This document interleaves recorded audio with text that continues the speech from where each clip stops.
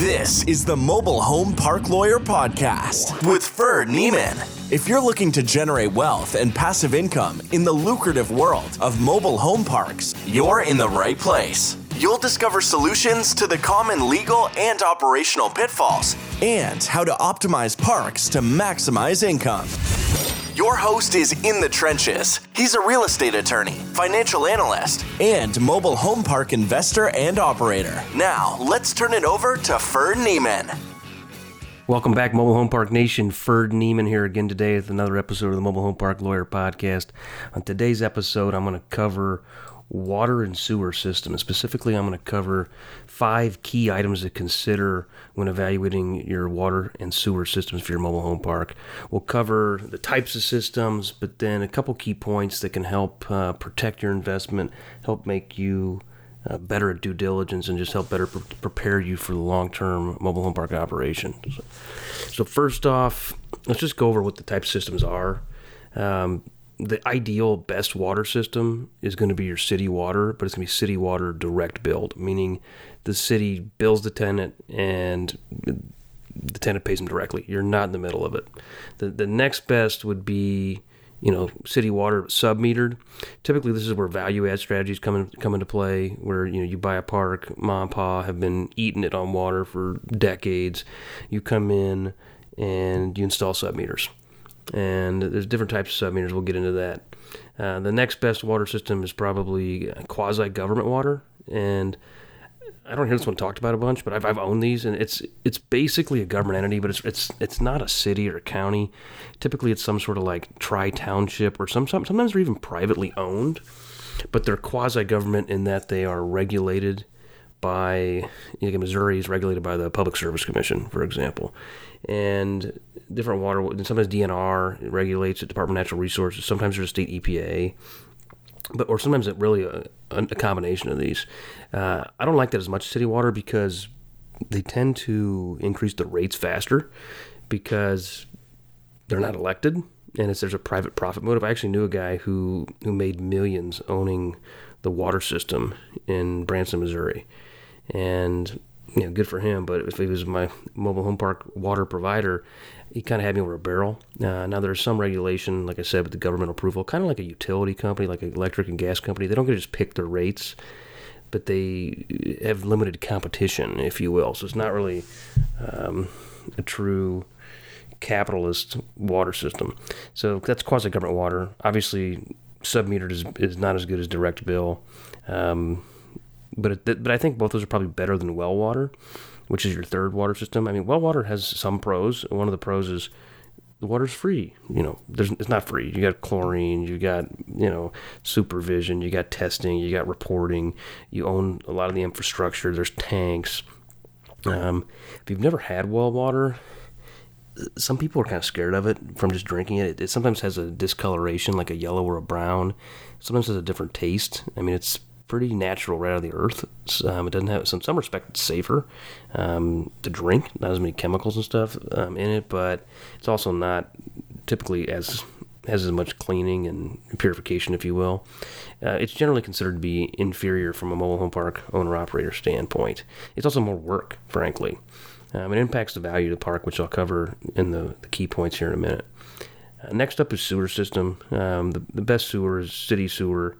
I say direct billed, but it's typically billed with the water bill, and it's not really sub-metered. So it's not really water. There's direct bill and there's sub-metered.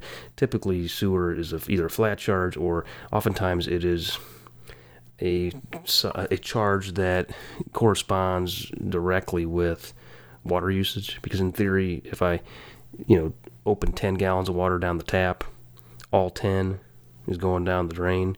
Now, obviously, it's not exact because I drink a glass of water, it doesn't go down the drain. It does. If I go pee, in theory it does, but if I go pee at McDonald's later in the day, it doesn't go down the drain. So it's not an exact science, but that's typical. That's ideal, at least city sewer. There's also sometimes there could be a quasi quasi-government sewer, but really it would just be regulated, but it's really your private sewer. I mean, your private sewer, there's wastewater treatment plant, which is basically a little packaging plant. You're basically your own little city sewer system. It's just, your city. And sometimes there's a lift station because, sewer does not run uphill. It's not pressurized, so sewer runs downhill. Well, if the connection to a major wastewater line, such as a city line, is higher in elevation than your park, you're going to have to put in a lift station. And those could cost a quick $10,000, but then by the time you get through some of the other processes with it and steps, it could cost considerably more. A wastewater treatment plant, it would, they work. It could be expensive, several $100,000 if you have to replace them. So definitely not for the faint of heart. So you definitely want to get those inspected by a third-party professional during your due diligence.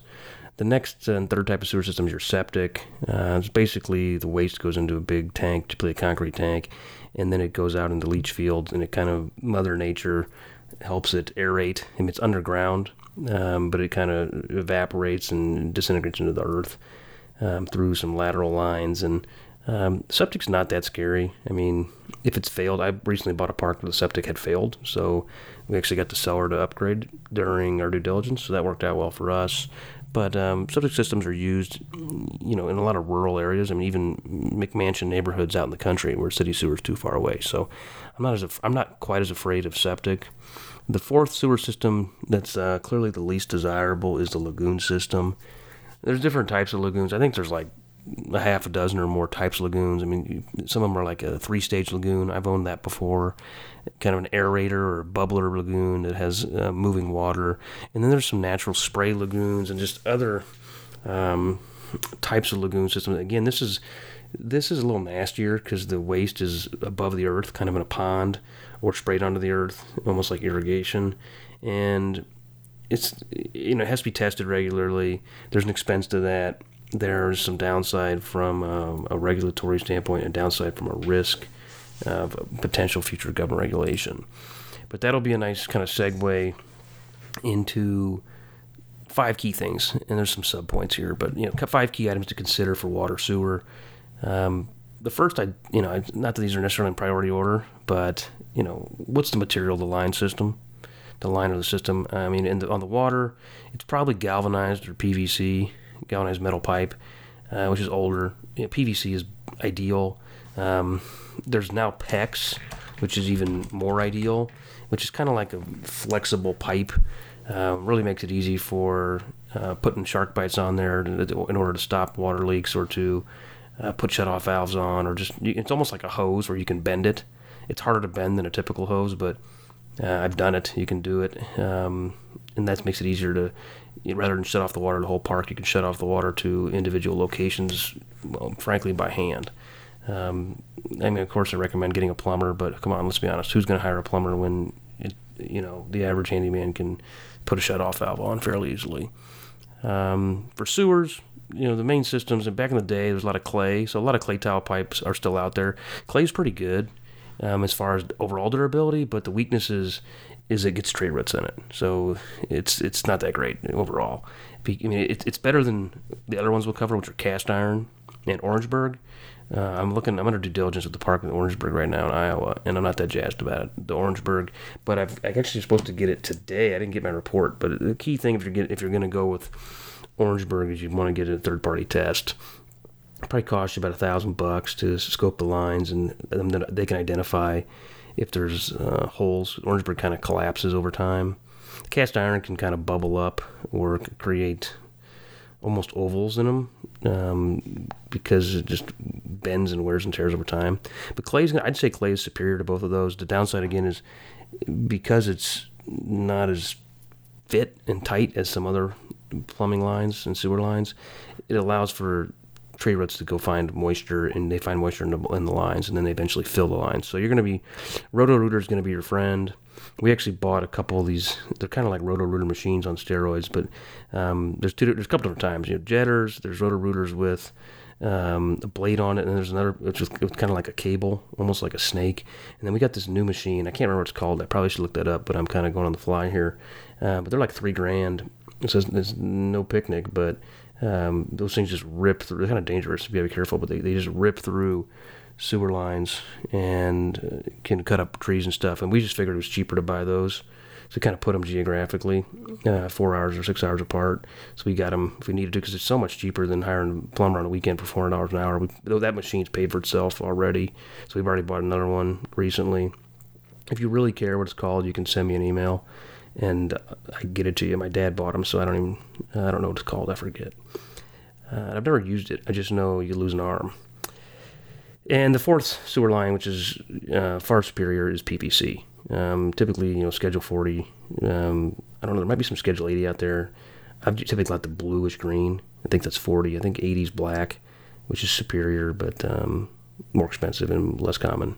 And you can have a different girth of the line. I mean, typically like a 4-inch line for the feeder lines. Your main coming in from the city will be more like 8-inch or maybe 6.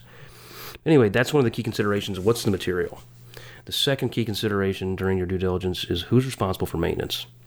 Obviously, it can be a big one. We like to do preventative maintenance, things like camera the lines for problems during due diligence. Make sure there's heat tape and meter jackets. Meter jackets are basically glorified styrofoam coolers that go around a meter so they don't freeze. We like to put toilet stoppers, little valve replacement valves and stoppers inside the toilets. We've been doing this. Man, I don't know how many we put in there. Hundreds of these things for our tenants, even in tenant-owned homes, for free, because it doesn't do me any good to have my tenants spend all their disposable cash for the water company. So we help them out. We like to install shut-off valves at each lot. That way, if there is a leak, you can just shut off that one home as opposed to the whole park. And that helps. I know some people shut off the whole park every time there's a problem. That's a huge pain, and you can also waste a lot of water if you have fire hydrants that need to be emptied. But also, I envision little old lady, shampooing her eyes, and you turn the water off, and she can't see, and you didn't give her notice, and she falls out of her tub, breaks her hip, and now you get sued. As opposed to putting notice on everybody's door, knocking on every door, saying, tomorrow, noon to 4, water's going to be off. Obviously, there are sometimes emergency situations, but I don't really think water is that much of an emergency. It's not like it's gas or electric. So even when we had frozen pipes this year, we had to shut the water off to the whole park to fix a mainline break. We waited till tomorrow, and we had just sucked it up. I'm going to lose some money today on water, but I'm going to get my ducks in a row, my liability protection, my team, and so on. So that was preventative maintenance. That's not that expensive, frankly. The big expense is just repairs. Who's going to make the line repair? Who's going to if you have to repipe? That's massive. If you have leaks, you can do things like leak detection. We've had mixed results with that. The problem with a lot of leak detection, even with the pros, is water tends to leak down. I always was taught originally, walk around and look for puddles. That's where the leaks are, and that works when it works. And we just had a key find by one of our laborers in the field that, like, hey, this is a leak, and that saved us a lot of money. So good for him, good for us. You got a bonus for it. But a lot of times you can't see it because it goes down. We had one park that it was a huge problem. We probably, $10,000 we probably spent diagnosing and finding the problem, and used several different leak detection companies before we found one that was competent. And they have like a stethoscope type machine. They go around and listen to all the lines and listen to the earth, and they had trouble finding it. And we had to excavate. Man, we'd excavate by hand because approximately the home's 6 foot by 6 foot by 6 foot holes, and like several of them. So it was a lot of work. But repair of maintenance lines is massive risk. So that's really going to go back to what's the materials. That'll play in there. Should play into your long-term capital expenditure budget. All right, next. This is a big one. How can I push the water sewer expense back to the tenants? This is one of the blocking and tackling strategies for maximizing NOI, maximizing value of a mobile home park.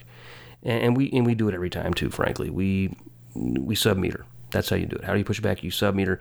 Some states, there are restrictions on sub-metering. I'd say there actually are a few. I've not operated in a state where it's illegal to sub-meter, but I believe there are a few. And somewhere I have a checklist that I can pull together, but it's dated. But there were some states that had made it illegal to bill back. The other question is, can I bill back an admin fee? If you go with there's different ways to build back. You can build back. Let me say, when you sub-meter, there's really two types of meter. There's a type of meter that are read manually. You got your park greeter or manager going around, sticking their head under the trailer, looking at the reading, and then calculating it from last month, and then coming up with some ratio or some allotment to individually bill them based on actual usage. And the second type of meter is an automatic reader. It's read by a computer in some headquarters operation where they send you a regular report. Metron, for example, has reports like every 5 minutes. And the cool thing about the reports now is, in addition to telling you where leaks are, they can tell you the temperature change. So they can sense when heat tape has failed. So it's 31 degrees, you better get after it. And that way you can avoid some major problems. So we're in the process of switching some of our portfolio onto those automatic read with temperature control Metron meters. So check back for future episode on how that's worked. We've been using their manual read, which there's no fee, so that was ideal versus a regular monthly fee. But most states you can bill back the admin fee, so that's kind of the way to go. And just in general, I think this goes without saying, but I'll say it: why are we billing back water sewer? Well, frankly, because it's like the largest expense. Sometimes property taxes, sometimes management, but water sewer is one of the largest expenses in a mobile home park operation. And if you bill it back to the tenants, what do you know? They all of a sudden care about how much water they're using. And they can get conservation. I bought a park here in Kansas City about three or so years ago, and we sub-meter right away. And you have to, by the way, is it legal, is also to look at the timeline. So, in Missouri, it's 60 days for rent increase. Well, billing back water sewer is basically a rent increase. It's adding an expense. So some statutes in some states spell that out as an indirect rent increase. Some don't, but I think it's saleable and colorable that it is an increase in rent indirectly because it's an expense. So I wouldn't do it on day one. We give a notice of our new leases and do it along with our rent increase after day 60 or day 30, day 90 for some states. Important to look at that on a state-by-state basis. But in this one here in Kansas City, we thought we must have a broken meter because the first month we billed this household, there's 3 or 4 guys there. These single guys, no family, no kids, and they worked. They were construction guys. They went out of town a lot, so they weren't around that much. And they used 59,000 gallons the first month. It was like a $2,500 water bill. Their home was worth like $3,000. And I was like, there's no way. And I called Metron. I was like, your machine's broken. They go, it can't be broken. And they bet me the farm on it. And what do you know? It wasn't broken. And what it was is these guys, they had 4 main breaks underneath their home, and they had a toilet that was overflowing. The tank of the toilet was overflowing so much, so continuously, that the water ran onto the floor, and it rotted away the floor, the vinyl and the plywood, and there was a ring around the toilet. The toilet was barely hanging along on the joist. And they lived like that. And I kid you not, the water bill in that park went from $11,000 a month to $3,000 a month 6 months later, and we went from 20 occupied to 40 occupied homes. That's how drastic submarine the water can be. Literally added $8,000 of savings per month to my park. Unbelievable. So a huge fan of submetering. So key questions there, is it legal? Who can shut off the water service? The answer is you can't. That's a self-help eviction. It's a big no-no. But the benefit is of having the city be direct bill is they can shut off the water. One, they're in the middle. They're the ones collecting. But 2, they shut off the water service. And sometimes you can get the city to do that, even if you have sub-meters. I'm getting close to getting the city to do that for me right now, or for one of my clients. And that'd be awesome, because it makes the enforcement mechanism a lot better. And then another question with submetering is, can you push the expense back for private systems? I think that's going to be gray. I think in general, you're allowed to, look at each specific state, but in general, you're allowed to recoup your maintenance cost for things like your testing, for your well, your lagoon, your chlorine for your well, your environmental engineer, your reporting, any sort of regular maintenance.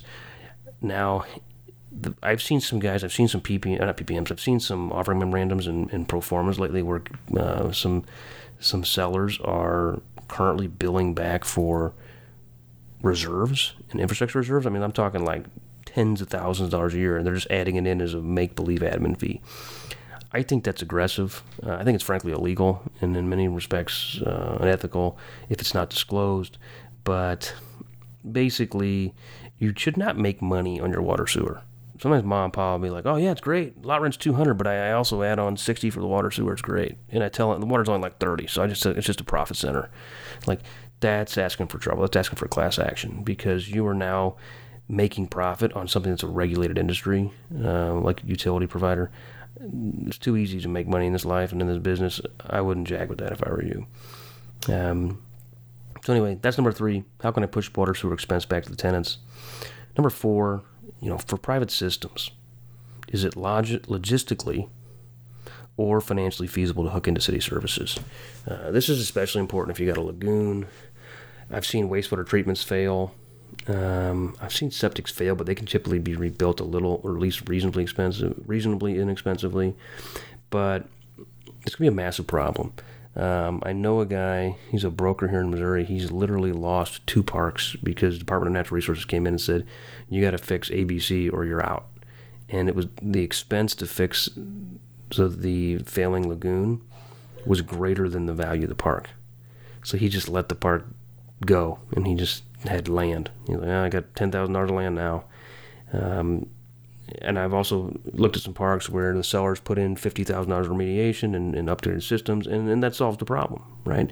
But the key is you gotta look at that. I almost bought a park in my hometown one time, a nice park, but it was on lagoon, kind of a bubbler system, and I did the math, and I called some engineers, and it was a $500,000 problem if I had to hook up city sewer, and I sleep pretty good, and man, it wasn't really worth it. You get one or two bad deals like that, you really mess up all the good deals before you. So you at least got to understand your risk, and there's a whole risk-reward analysis. Frank Rolfe talks about it a lot in this industry. I think he gets a lot of that from Sam Zell, and I'm a real big fan of that concept of continual risk-reward analysis.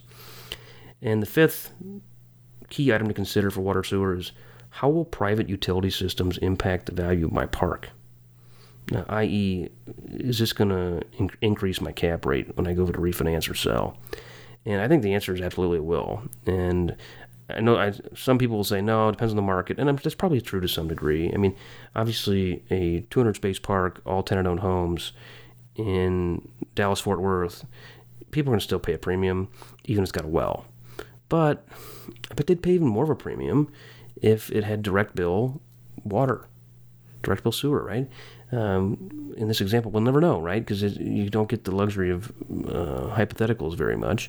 But if you look at enough sample size, you can see trends in the market where even functioning private utility systems trade or sell at a higher cap rate, i.e. a lower valuation. So doesn't mean you can't do them, doesn't mean you shouldn't do them.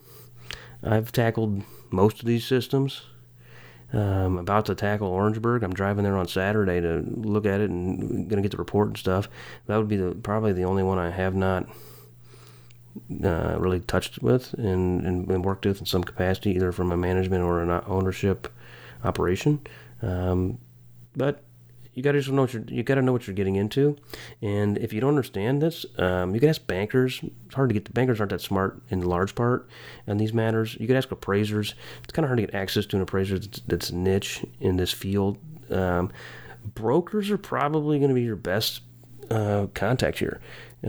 Call the broker and say, "Look, I've done this before. I'm buying this park, and it's the one with the failed treatment plant. This is a park in Pittsburgh, Kansas." If it's, and I gave him the stats, I go, if it's got private sewer, is it an 8 cap? He goes, if it's public sewer, it's an 8 cap. Private sewer, it's 8.5, 8.75. Well, I asked a couple other brokers, same thing. I started to get a trend analysis, if you will, of 50 to 100 bips of pain, if it's 50 basis points, which is a 0.5 increase in the cap raise, of pain per private utility system, and up to 100 bips for lagoon. So in general, I think you gotta if you're buying, get a discount of at least 50 bips per private utility relative to public utilities of similar size, character, quality in a similar market. So that's all for today. Lots to learn, lots to evaluate, lots of risk, frankly, with water sewer systems. So as I like to tell my team, we need to get smart on this new system if we're going to run this thing. So until next time, take care, have fun, God bless. You've been listening to the Mobile Home Park Lawyer Podcast with Ferd Neiman. Ready to learn more? Go to www.themobilehomelawyer.com for free resources and materials to help you succeed. If you love the podcast, go to Apple Podcasts, give us your review, and subscribe today. Thank you for listening. Neither the Supreme Court of Missouri nor the Missouri Bar reviews nor approves certifying organizations or specialist designations. The choice of a lawyer is an important decision and should not be based solely upon advertisements.